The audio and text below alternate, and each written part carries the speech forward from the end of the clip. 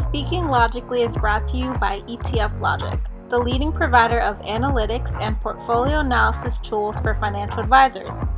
No information within this should be considered trading or investment advice.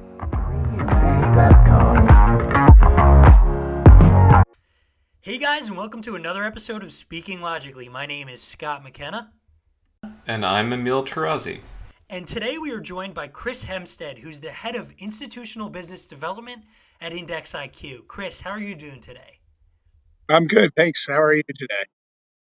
Excellent. Got to say, we're really excited to have you on the podcast. Obviously, you're a pretty well known name in the ETF issuer space, right? But for some of the advisors who are listening that might not know about you, why don't you give us a little bit of background? Sure, thanks. Critically, I probably made a name for saying yes to everything. So that's probably, willingly why some of my colleagues in the industry, we've done a lot together over the years. I started out as a trader, liquidity provider, market maker, like many, in the ETF industry. As automation and technology advancements in the market, continue to evolve, the role of an actual trader changed significantly and probably adversely for someone in our skill set back in the early days of ETF trading.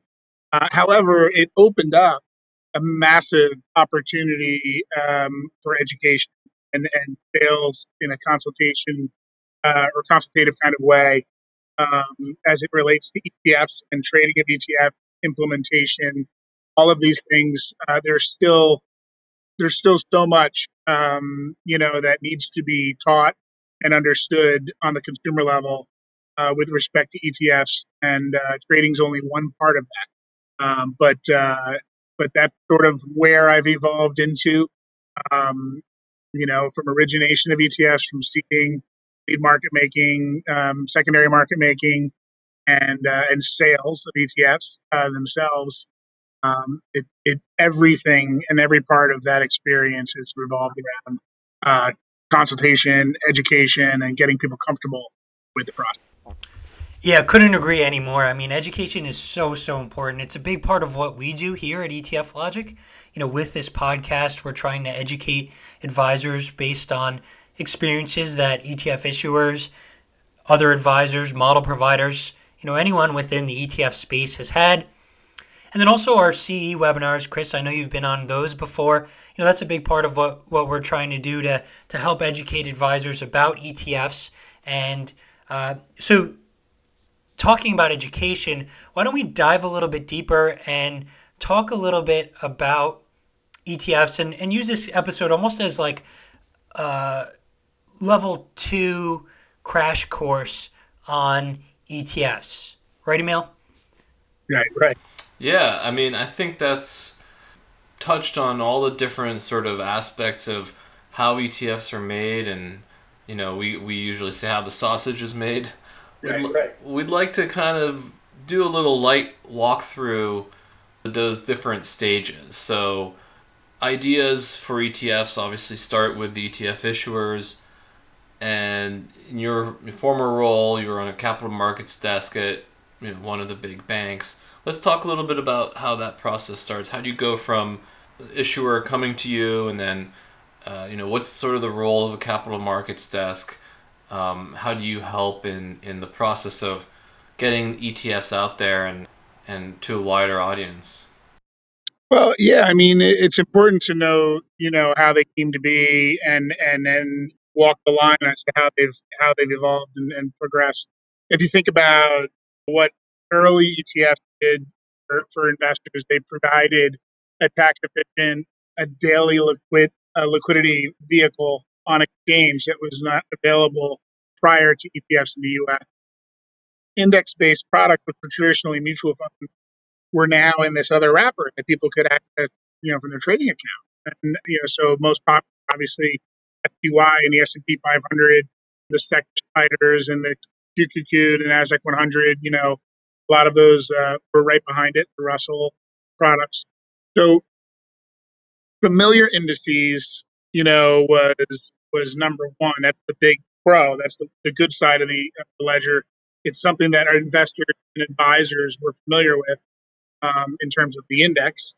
The new vehicle, which is the con, is the ETF, is something that they were not familiar with. So a couple of things needed to happen. We needed to structure a product that tracked an index accurately, efficiently, at a competitive cost, and one that would be in some kind of a structure, in this case, exchange traded fund, that would be simple enough for investors and their advisors to understand how to use them efficiently. And remember, with mutual funds, you buy into a mutual fund, you get an app.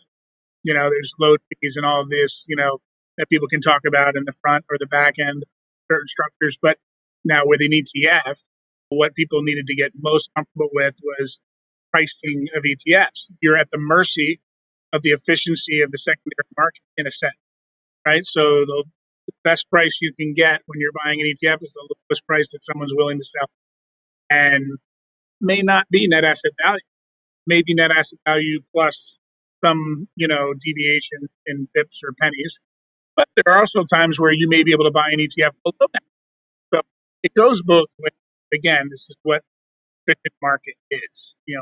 Market makers and liquidity providers compete vigorously to provide competitive execution in ETFs arbitrage mechanisms. We won't go too far into that.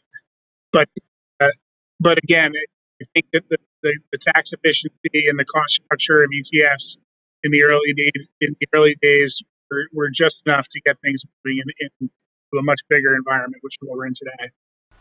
So when issuers come to you, I know you're at an issuer now, but in your previous role, when issuers came to you, what were some of the major pain points? Like, what were their challenges in getting out? Well, it's interesting to ask because generally over the course of my career, the original pain points were, oh, we need seed capital, we need someone to put whatever it was, 2.5 million or 5 million bucks into the ETF to get the first units of ETF shares created, right, so that it would meet the listing standards on the New York Stock Exchange. So oftentimes that would be somewhere between 2.5 million and $5 million, and there weren't. There's not a long list of participants that were equipped or had the ability to provide capital. There were a handful, and we would do it to build relationships with distributors or asset managers. After all, and we have a service that we can provide to become valued partners of them and build franchise opportunities for our business. So that was one of the early challenges, but over time, seed capital became easier to secure, both internally at the issuer level and externally with their partners. So that became less of a challenge. And then the other challenge that remained and persisted for some time was having a lead market maker who would be out there on the secondary market. Let's just say the ARCA or Nasdaq or BATS or CBOE. They would be out there bidding and offering competitively at good prices. Real nice, not a lot of premium and discount, ample liquidity for advisors and their clients to act on the secondary market. With more and more products coming to market, there's 2,300 plus products now, and at one point it just seemed like there were another 20 ETFs a day. It felt like they were coming out, and so liquidity providers and market makers were like, "Hey, look, I'll make anything, but if it's not trading every day, I really can't take the time to invest in technology and the staff to support products that don't trade." So the issuers of ETF were challenged with incentivizing makers to make a market because it became a chicken or the egg problem, right? Where, well, if there's no really good market maker out there in my product, I'm never going to be able to convince an advisor or the clients to buy or sell my product because the quality of the markets wasn't good enough. So um, again, I bring that up as there was a period of time where there were challenges in finding really willing participants in the lead market making arena, and something that issuers need to have. I don't think we've ever hit a breaking point in the ETF industry. I don't think we've ever gotten to a point where we couldn't find one. Everyone always seemed to find one, but it did feel like there was a period of time where, you know, the, the phones were ringing and it was like a little bit of a hot potato, like who was going to pick up and raise their hand and say to do it. We did a lot of that. to the pain of a lot of my colleagues over the years who had to pick up my guesses. The other thing is, issuers would come to us and say, "Hey, look, you have some seed capital capabilities, you have some lead market making capabilities. We would love for you to be a partner. And here's our idea." And this is when we would take out our notebooks and we, as a market maker, as a liquidity provider, we're looking for a few things other than the relationship aspect of it. The product itself, we're looking for what are the costs with being able to maintain a market in this product? What are the costs to create it and redeem it? How liquid is this going to be? Am I going to be able to make a market that's 5 basis points wide, or is this product by design going to have to be 2% wide? So what are you putting into it? And so they would usually come in and mistakenly treat us like clients, which we're not. And they'd say, "We have an idea for an ETF that's going to blow away, the S&P 500 products. We're going to be actively managed, or we're going to be monthly or weekly rebalancing passively. You can ever consider that. And we're going to use all kinds of exotic instruments in it, and our back test says we're going to be great." And they look at us like we're going to be investors. We're not. We're just market makers. We're just arbitrageurs. We say, "Look, we don't care what you put in your product, but if you want us to be able to make a nice spread on exchange, where the bid and the offer, the spread of where people can buy and sell, is narrow enough to give them comfort, then we need to have comfort that we can actually manage the product in that way, because we're the ones that are actually manufacturing when we're creating ETFs and destroying the shares when we're redeeming ETFs. So we need to be able to deliver to you the securities when we're manufacturing the shares, and be able to sell the securities you're giving to us when we're redeeming. So over the years, they would learn, don't build a product that's really hard to assemble from the inside out. Build a product that can be supported efficiently and regularly in the secondary market by these independent market participants, which are liquidity providers and market makers who are acting independently. And so we've seen great advancement there. I mean, so much so that someone would come to us and say, "Well, this is the portfolio that we're working with. This is the index that we're based off. What do you think?" And oftentimes we would do analysis of that index and say, "Well, there's 6 or 7 names in this index that are extremely illiquid, extremely costly to trade, high sell rates at the DTC. These are things that are probably going to become pain points for you. Are they that important to have in your product? Because if they're not, you may want to consider taking them out. And by taking them out, you might see with an ability to make a tighter market and to make a deeper market, if you will." Those are just some loose examples of things. But I think, to sum it up, issuers, by and large, are very sensitive to what they put into an ETF, because they want to maximize performance and alpha generation. And they also want to minimize complexity and inefficiency to the liquidity providers and market makers.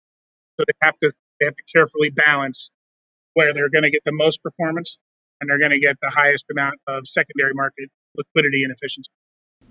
That's an excellent, very thorough description, Chris. Really appreciate that. So moving on, now that you're on the other side at an ETF issuer, what are some of the things that you do at Index IQ and your team does to overcome some of those challenges when it comes down to distribution? Yeah, I mean, that's the other, remember, I kind of alluded to the fact that, managers would come to the market participants and be very excited about a product. And, sometimes we look at each other and do they think we're going to buy that? Like, we're not investors, right?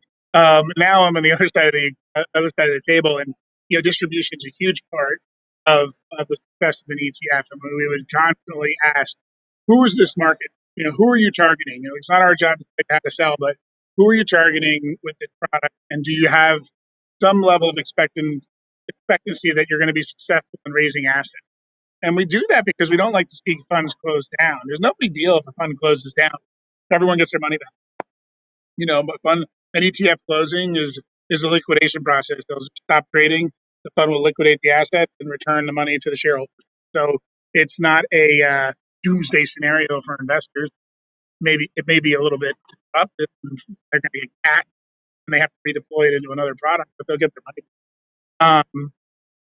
But at any rate, distribution is incredibly important, and having a sound distribution plan. So, what are you selling? In particular, right now, I'm trying to sell liquid alt ETFs into an institutional channel. So there's a number of challenges, as you can imagine. First of all, are institutions, using liquid alt ETFs? Yes or no? If they are, great. Probably an easier access point to have a conversation. But many are familiar with them, but they're not using them. So there's a very high hurdle to getting the knowledge where it needs to be for each that you may be, talking about at an institutional level in distribution. But it could involve the clients, it could involve their consultants. There's a number of things that come into play. So the other part is the retail audience. Do you have a good captive retail distribution plan? Are you going to be able to get approved on some of the major platforms like UBS or Morgan Stanley or Wells Fargo or Bank of America? It's not so easy where you just call them up and ask them to put the product on the platform and it can be sold. It doesn't work that way. There are a number of things that need to be done. There's due diligence that needs to be done and research.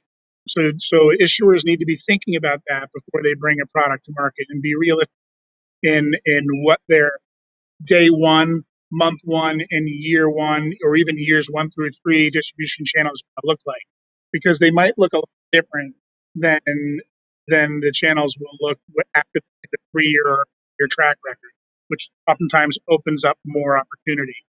The other hurdle is asset. One of the biggest headwinds, one of the biggest pieces of negative return in a sense for ETF sales is, there's not enough in the ETF. There's some asset level that people like to see. So, it only has $100 million in it, or only has $50 million in it. I can't use that ETF. It's just not true. And so, what all that does, is it requires an extra conversation to explain that the AUM in an ETF is really an insignificant measure of its ability to give you some level of performance that it's designed to do.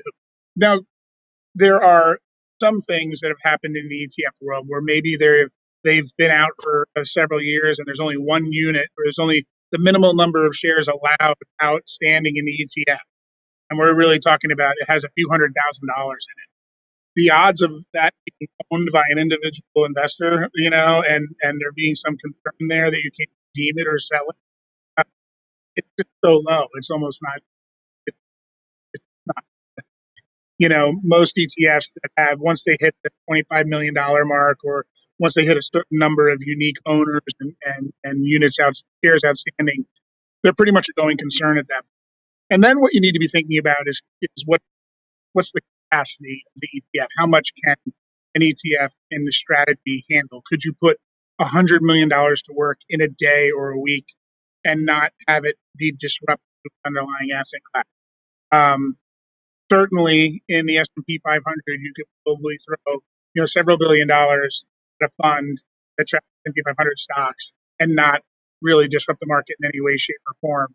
That being said, if you're looking at a micro cap ETF or a specialized micro cap ETF with a lot of less liquid stock in it, you may not want to invest 100 million or $1 billion in a single day, because you will have impact in the market. It could have adverse um, consequences to your performance. So these are all things that should be thought about when you're thinking about product design, when you're thinking about distribution in particular. Who is your audience? How big are they? And when we talk to clients about an ETF, not so much. It's not always about also how big your order is, but what is important to you. When do you need to have this money? Do you need to have this done right this second? Your time in the market, or is this sort of something that you're looking to work into your portfolio and doesn't have to be done with an immediate trade?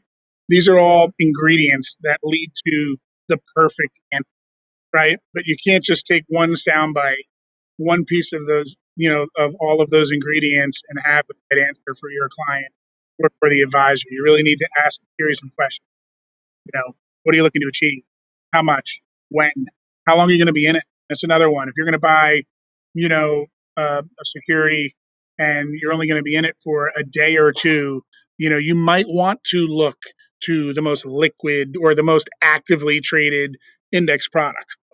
because the idea of using something that's a little more esoteric or going with a boutique manager who provides alpha over time, the thought of them being able to provide that out in 2 days, or that outperformance in 2 days is also probably not realistic. So again, these are all questions that sort of need to be asked before people like us, go back with sound recommendation on how to move forward.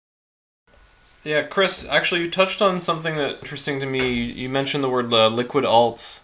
I'd like to know more about that product, especially like kind of what's the pitch when you go and you go to advisors, and how does it fit in your portfolio? And maybe just for a little background, maybe you can define it for our audience. Yeah, well, I mean, look, there's a bunch of products. I mean, the one we talk about the most with respect to liquid alts would probably be QAI, which is a multi-strat macro tracker, right? And it encompasses long, short, global equity, hedge fixed income. There's a number of hedge fund like strategies that sit within the ETF. It uses other ETFs to achieve those hedge fund strategy outcomes.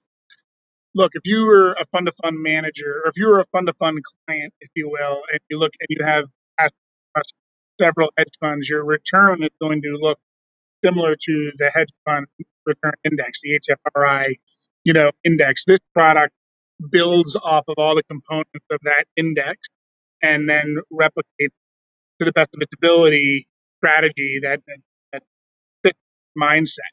So if you look over time, QAI over and over again really sits fairly on the average performance of hedge funds in their category.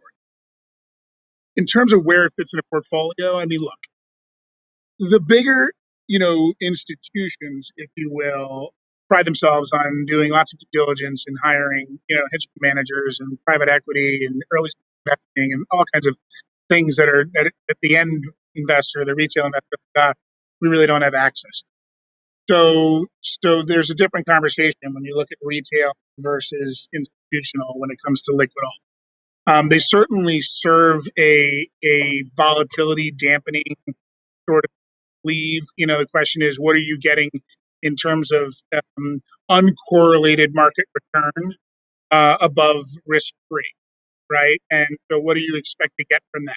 Your best run performance, might be 50%, greater than some other strategy.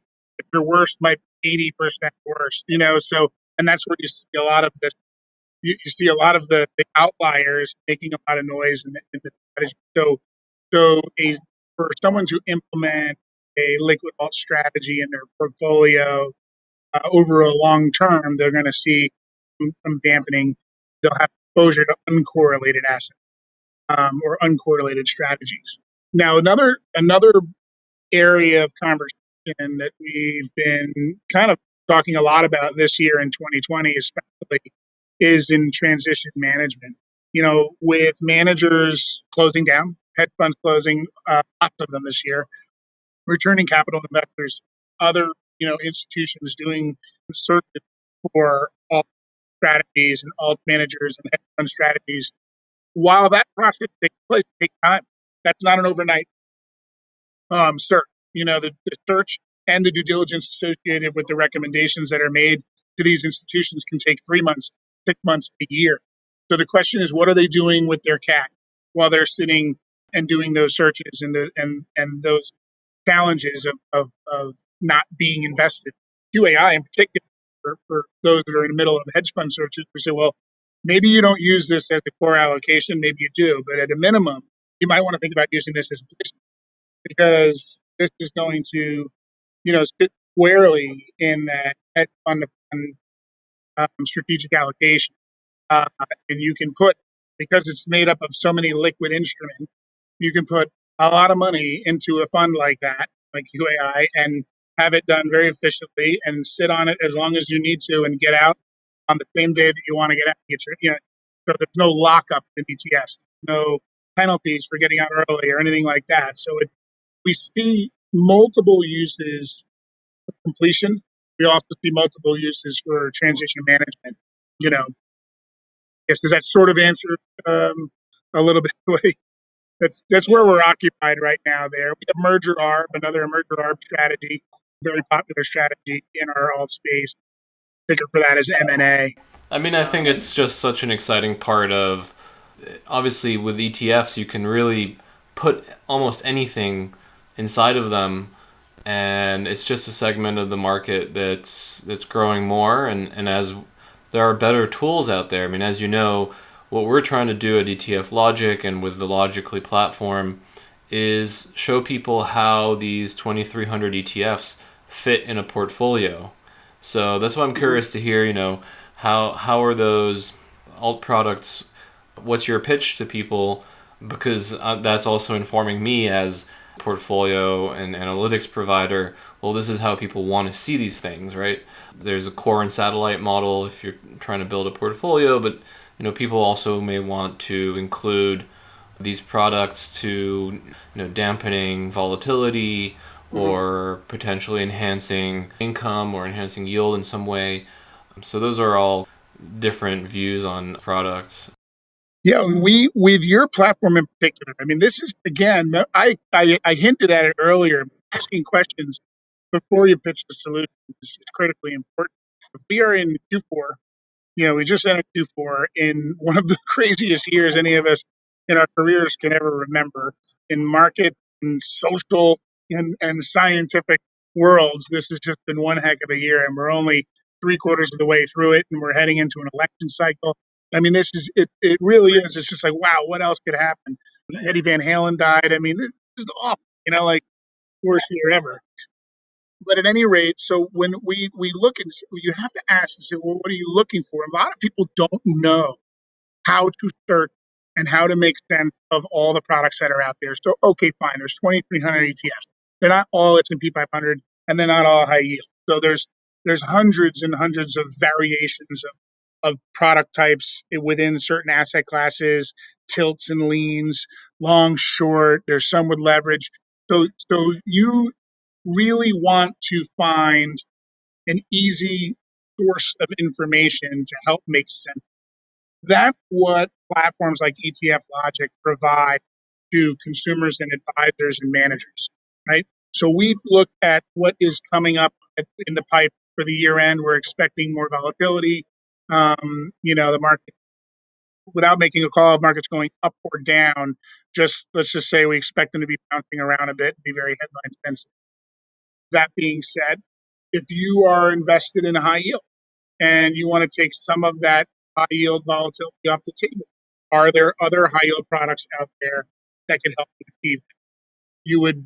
I would assume in ETF Logic in particular, type in high yield and see what's available. And then you can start to break down the different metrics of those ETFs. And by the way, again, if I'm leading, it's on purpose. Notice that the first thing I'm not asking people to do, or I would never ask people to do, is search for ETFs by their volume or their assets. The first thing you should do is search for ETFs that are designed to give you what you want, what your client wants going into this uncertain time. You want to reduce volatility, you want to reduce drawdown, you maybe have some cost sensitivities, so there's certain fee structures you want to see.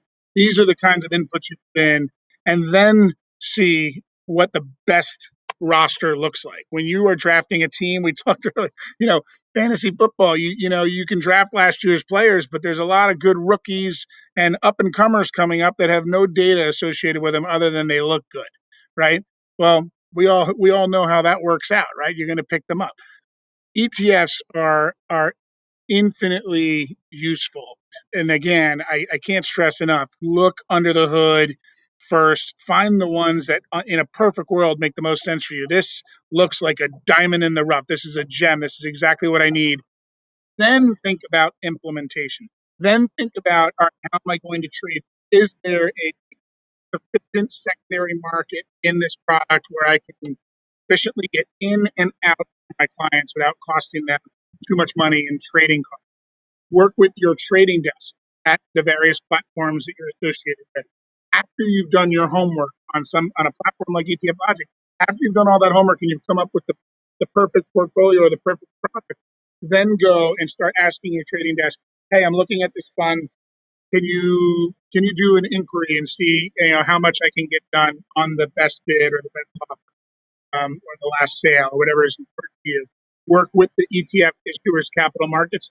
We have one. Every other issuer in the world has one. They're very qualified individuals who are there to help you navigate what you don't know. And most of the time, that's trading world. Trading world is what we know really well, and the capital markets teams at the issuers are designed to help you find comfort in that process. Again, it's important to do it in reverse.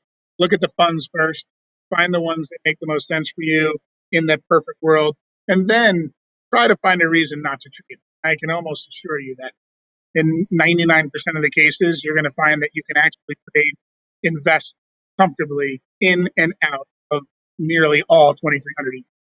Yeah. Chris, that is such great advice. And in the over 100 demos that I've done with advisors, that's the exact issue that I see a lot of the times. They immediately, when we're talking about ETF screening, they go and they say, I only want to have funds that have certain volumes or, over a certain threshold.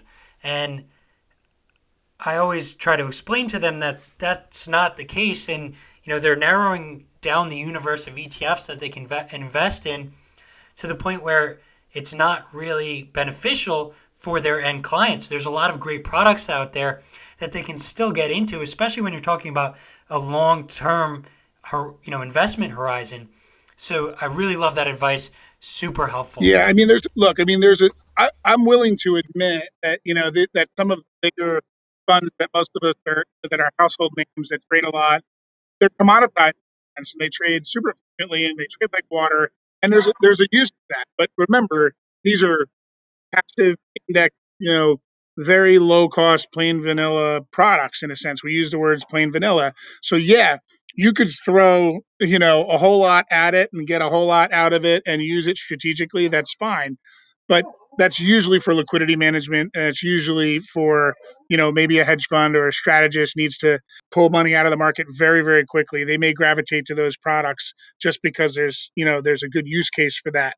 But in terms of building core allocations for longevity and really looking at the longer term objectives of your clients, investment cycle, how long are they going to be in the products? What are they looking to get out of it? How much risk do they want to have in terms of equity, fixed income, in terms of high yield investment grade, in terms of small cap and micro cap versus large cap, growth, value? All of these things are important. And you really need to, figure out if you're going to be in there for 2 seconds, then fine. Use the most liquid, most accessible, watered down product that you could find. There's nothing wrong with that.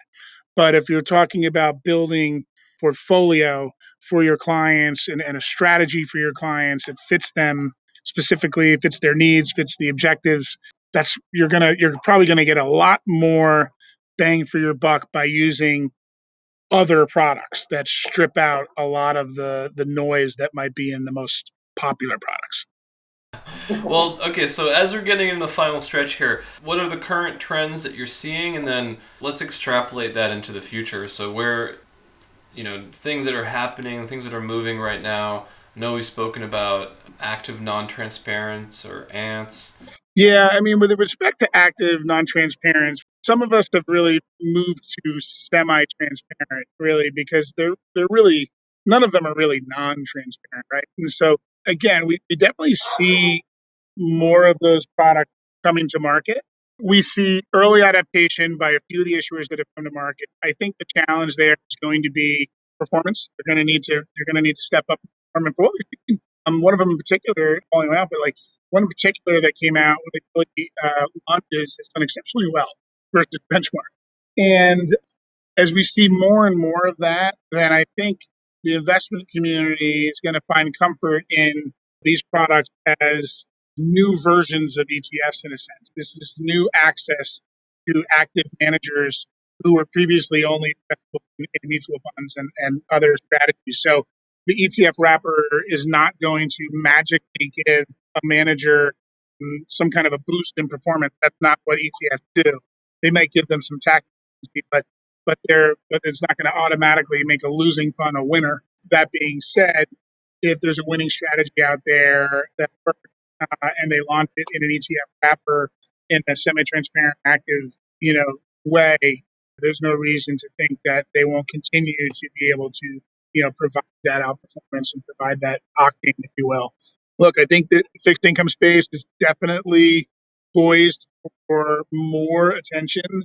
Look, challenges in fixed income, obviously, with rates as low as they are, looking for opportunity, looking for yield, looking for the value of are invested, what's going to get the best return. So there is opportunity out there, and typically in active management, active high yield managers do what they do for a living. They can recognize, when paper is discounted way more than other paper in its relative class, and or if something is very expensive relative to other debt relative to peer group. Active managers in the fixed income space are very good at, and I think that's where you're going to see more opportunity on the ETF issuer side. I think you're going to, with rates as low as they are, the one would think the active fixed income managers are going to really start to shine because they can avoid um, picking up some of the stuff that you might not want to pick up in an index based product. What else is trending? Education continues to trend. Obviously, it's a huge part of the business. Constantly providing content, webinars, pieces. I think we're going to continue to see that evolve. Um, and more issuers coming to market that hadn't been in the market before. There's big platforms that don't have products that are still in the process of coming to market. So don't be surprised to see new suites of product coming out, strategically positioned on major platforms, and don't be surprised to see assets go that way because again, there's something to be said for brand familiarity. Like if you and your family and your colleagues have been invested with a particular family of managers for decades or generations, and now they have an ETF, you might find it easy to just keep your money. And they don't have an ETF, well then, and you want to be an ETF, you might go to another manager. So I think you'll continue to see large managers come to market with products. So they have solutions for those clients that are looking. I mean, it totally makes sense. The landscape right now is very unique in the terms of the situation we're in. We've seen a lot of ETF closures this year, almost 150, but we've also seen a lot of ETF launches, and it's something that we monitor given it's a part of the data that we feed into the platform. And I saw recently a lot of names that don't have ETF products that are now filing for them or launching them. So, curious your viewpoint, being an ETF issuer, do you think there's room to grow for everyone? Or do you think they're kind of entering an overcrowded marketplace? Well, look, I mean, there's definitely room to grow. There's still plenty of money on the table, and there's still a seismic shift, into ETFs. Now, will the largest issuers continue to get bigger? Yeah, probably. But I think their market share will continue to, slivered away a little bit at a time as other managers come to market and retain a piece of the pie. Look, I mean, there's ESG. We didn't even talk about ESG. That's a huge new segment of the market in a sense, not new to the market, but certainly feels new for 2020 in ETFs. There's been, phenomenal growth in ESG ETF assets this year. That trend we expect to continue. We think that investors and managers are pressured more and more to at least be able to talk ESG, at least to have a solution or two that fit certain mandates, be it impact investing or some sort of disruptive investing. That's another trend that we're seeing, and there's certainly opportunity there for managers to step up. Again, sifting through all that information as an issuer is hard. We certainly, if we're going to position our ESG ETFs into a client or a segment of the market, we want to know who we're positioning it against. And I don't magically have the answers to all of that information. I don't have a email that comes out every day and says this is what we did, this is what they did. I'm leaning on ETF Logic to build lists of ESG ETFs that are like ours and see how we stack up using the data. And I want to make sure that our portfolio managers know. how we stack up and how we're stacking up, what the metrics look like. Because if we're asking people to do this homework, if you will, we're asking people to look under the hood and they see that, oh, we're ranked fifth out of, 15, if that were the case, which is not the case. But if we were, I want to know, why aren't we number one? And how do I answer that question? Getting that data and getting access to that information is one of the things that, that we as issuers are constantly looking to obtain. And look, there are times when certain segments of the market, underperform others, where you're doing exactly what you're supposed to be doing, but you should at least know why, right? You have to at least have that answer and that, explanation as to, what were the contributors to lack of performance, or what were the contributors to the excess performance. Look at Tesla. Anyone that had Tesla had, all kinds of positive attribution in their fund that could easily be explained by saying, well, we were overweight Tesla. Great. But know that. You have to do a little homework to find that out sometimes. Cool. Anything else you want to mention or add, or like? I mean, look, if I had, think about some of the things we talked about. I mean, again, I stress, look at the macro big picture first. Put those macro big picture input into your searches, into your due diligence, and find, the products that make the most sense based on what they're designed to do. And the very last thing you should do is think about, all right, now can I trade this and invest in this and get my money out when I want to get it out and all of that? Because the answer is yes, all of those things, but you need to know that yourself. You need to be convinced yourself. Do that. Go in reverse. And if there's something you don't like about a product because it doesn't have the right volume or the assets, the fact that I've begged you to rule out a product for those reasons, then you can go to the next one down the list and say, all right, well, cut off at 50 million now. Here's one that's got 75, but so just do it that way. And I promise you, you're going to find opportunities you didn't even know were right under your nose the whole time. Great words of wisdom. I think very, very helpful advice for financial advisors when it comes down to improving their ETF screening processes. Love it. It's what we try to do here for advisors. That's the whole point of our Logically platform, right? So, Chris, really appreciate you coming on. I think great takeaways overall. And for advisors who want to set up another chat with you, what's the best way to reach you? Yeah, I mean, if there's anything, you can hit us on our LinkedIn page. You can hit us on our home website. I'm easily reachable at hempstead@indexIQ.com. Happy to respond to any emails inbound that want to jump on a call with myself or one of our PMs. Always happy to set that up. Awesome. Well, thanks again, Chris, for coming on. For the listeners, again, if you guys have not claimed your Logically free trial yet, you can go ahead and go to our website. Go to Logically, logicly.finance/free trial. There will be instructions as well as the sign-up code for you to go ahead and access that free trial and check out the Logically platform for yourself. And again, thank you guys for listening to the Speaking Logically podcast.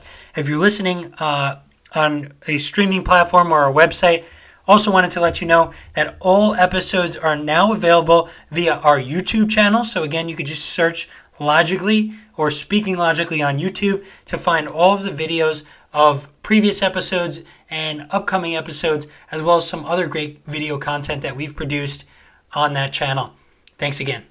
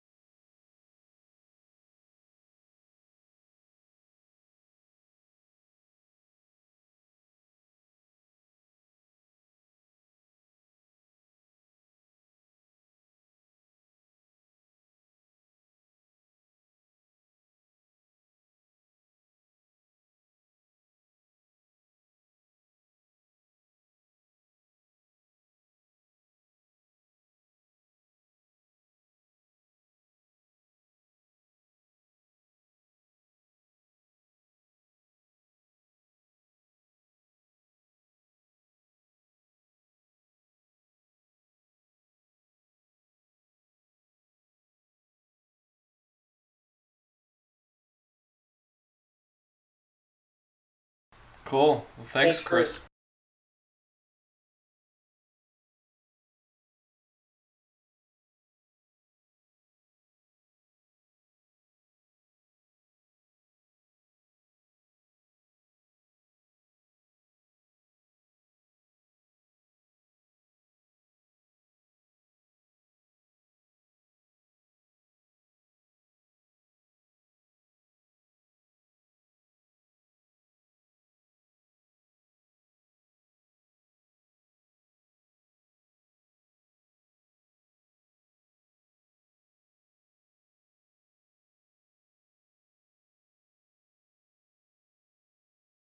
All right. Thank you.